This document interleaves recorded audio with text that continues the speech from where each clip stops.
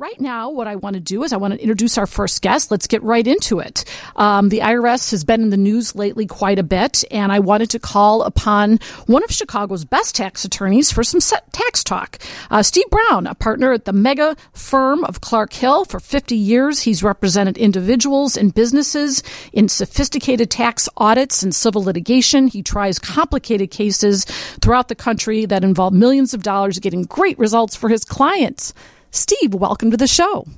Good to be here. And I will say that Steve is my friend too. So he's a good man, and I highly recommend him if you ever have any of these kinds of legal issues. But although this case, Steve, doesn't really involve IRS directly, I know you've done a lot of financial litigation involving money and business entities. And I did want to touch on the case that we've been watching over the last few weeks. Former President Donald Trump and his family on trial in New York. This is a civil lawsuit brought against the Trump Organization, alleging that there was fraud involved in the valuation of businesses and properties to gain better loan deals. I first want to talk about Trump's day on the witness stand.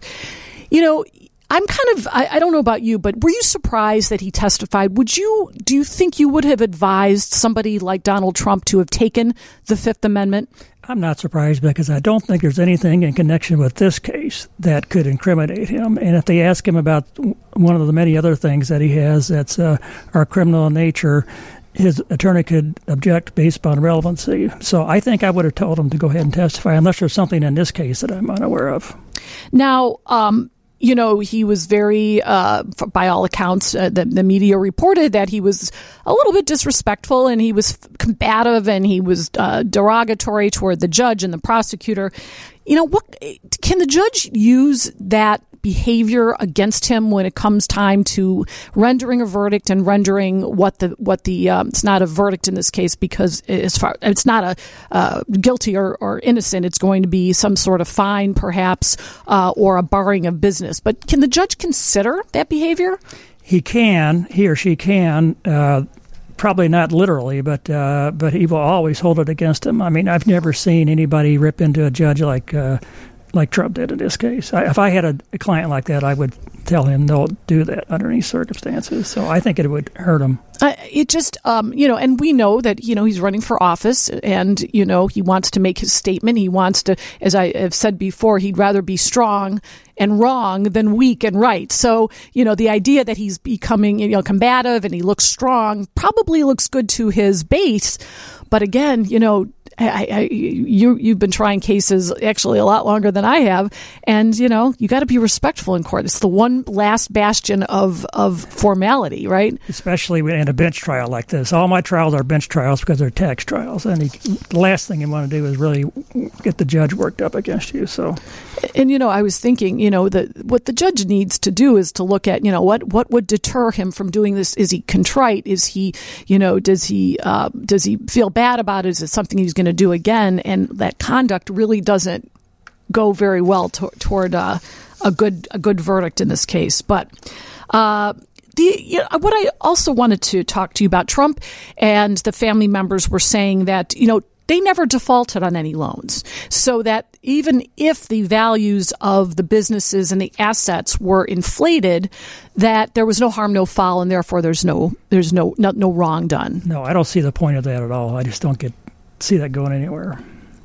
And why is that? Because it's not really related to what they say that he did. He said the inflated value of his properties. He didn't say that he didn't pay on loans.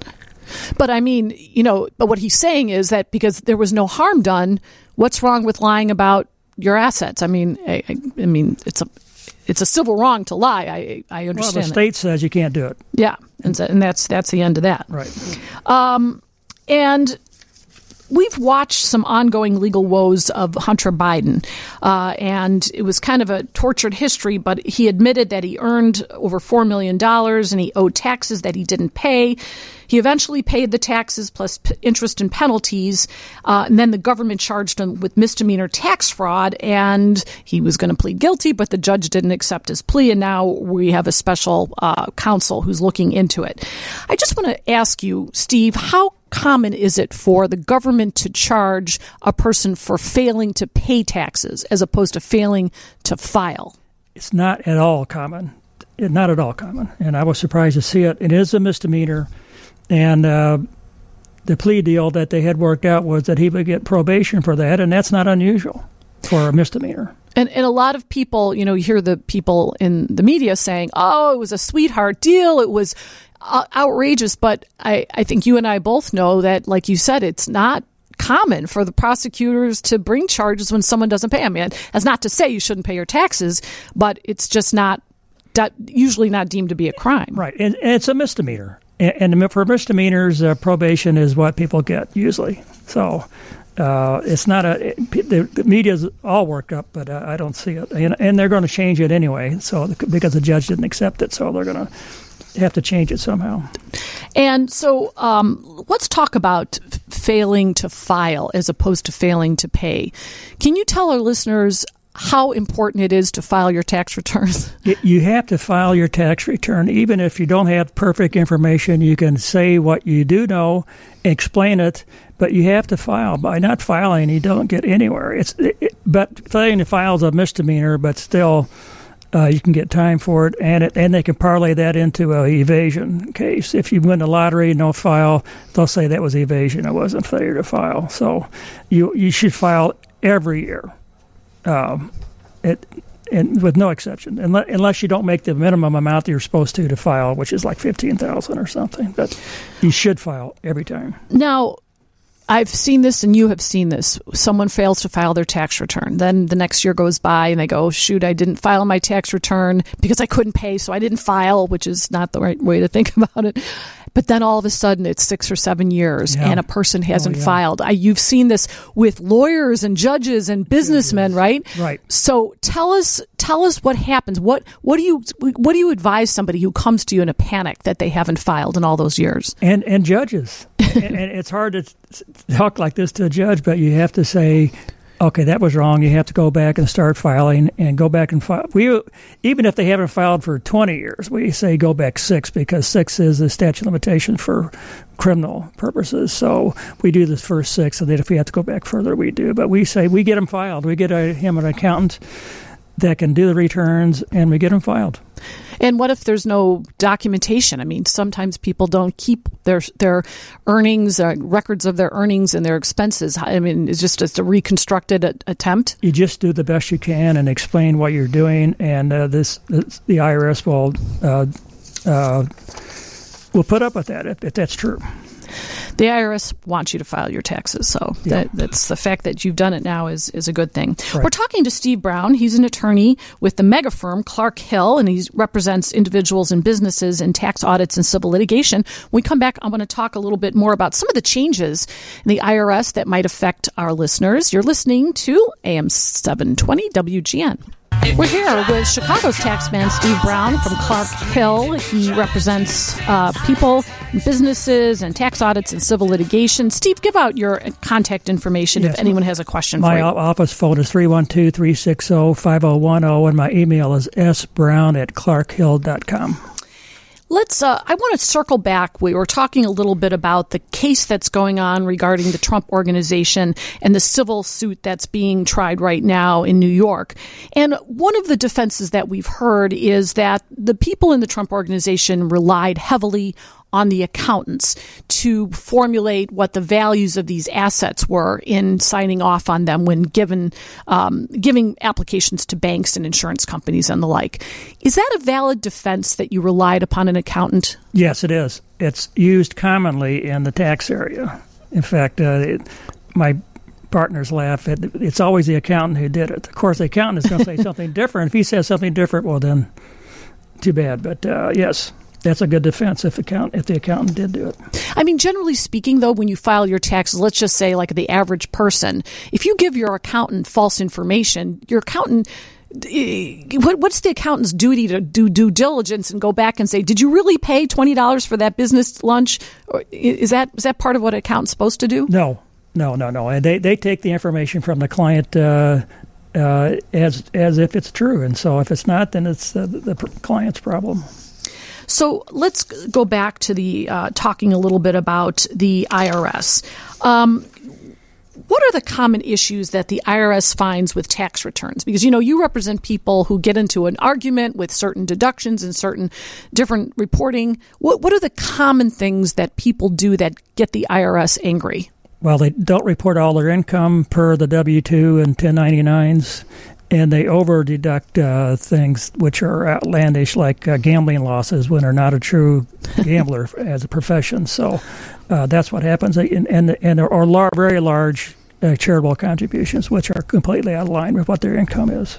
And, I see, Steve, people tell me, and who haven't been audited, well, yeah, I deduct the mortgage and I deduct my child support. And just because you can deduct it doesn't mean that it's a legitimate expense. And I just think people should be a lot more careful when it comes to these kind of things. People go to jail for that every day. Yeah, absolutely.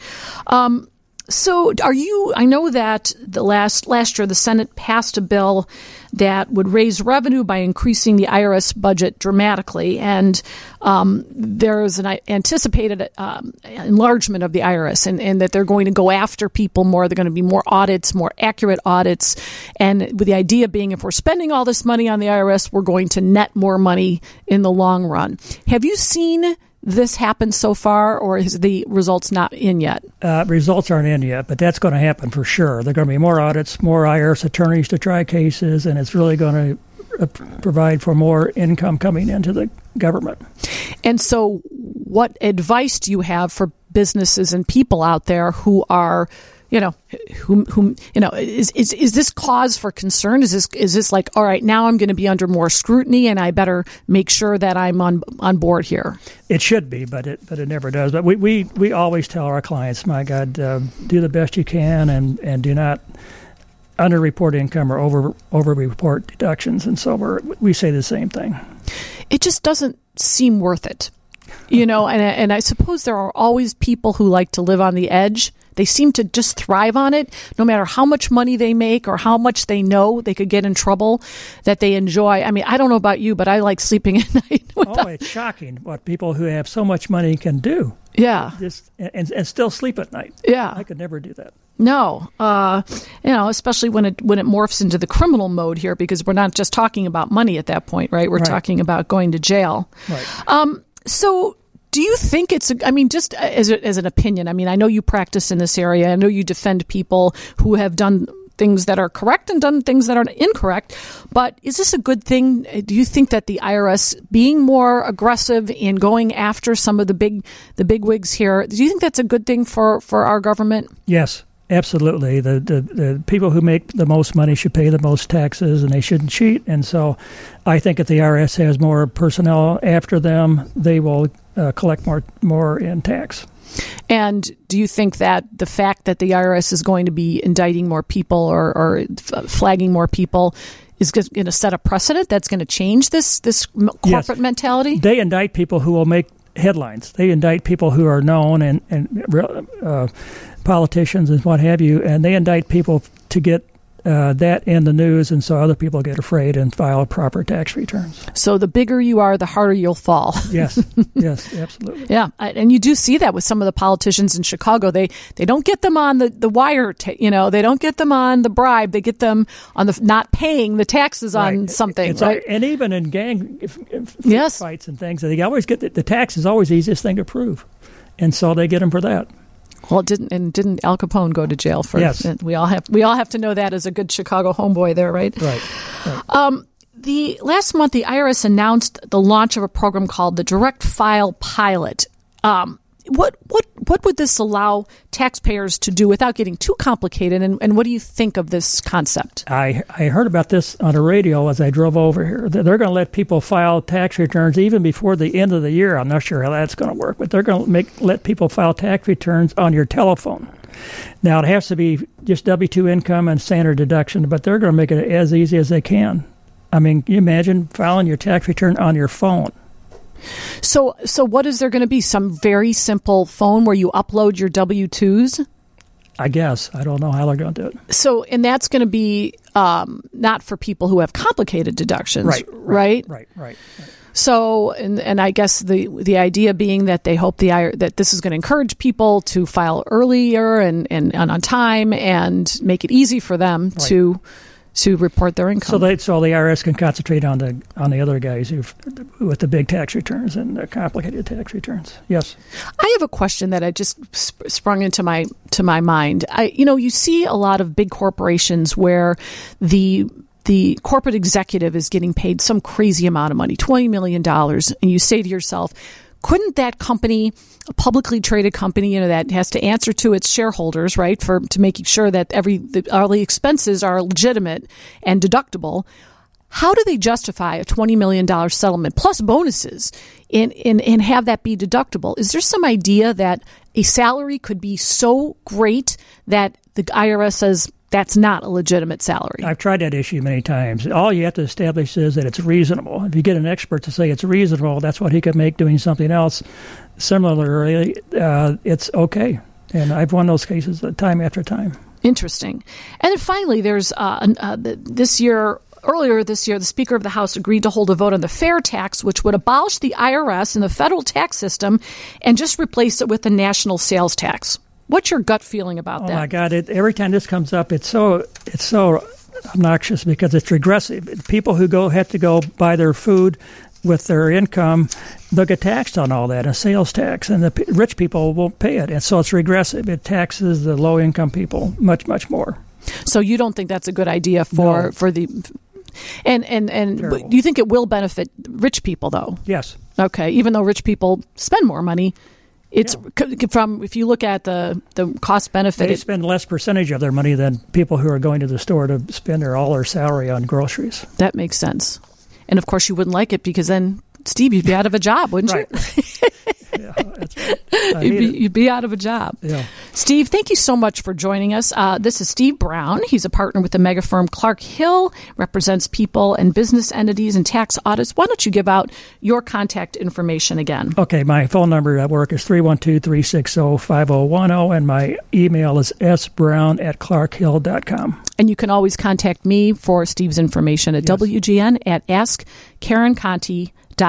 Steve, thank you so much for joining us. Thank you for having me on. It was a pleasure.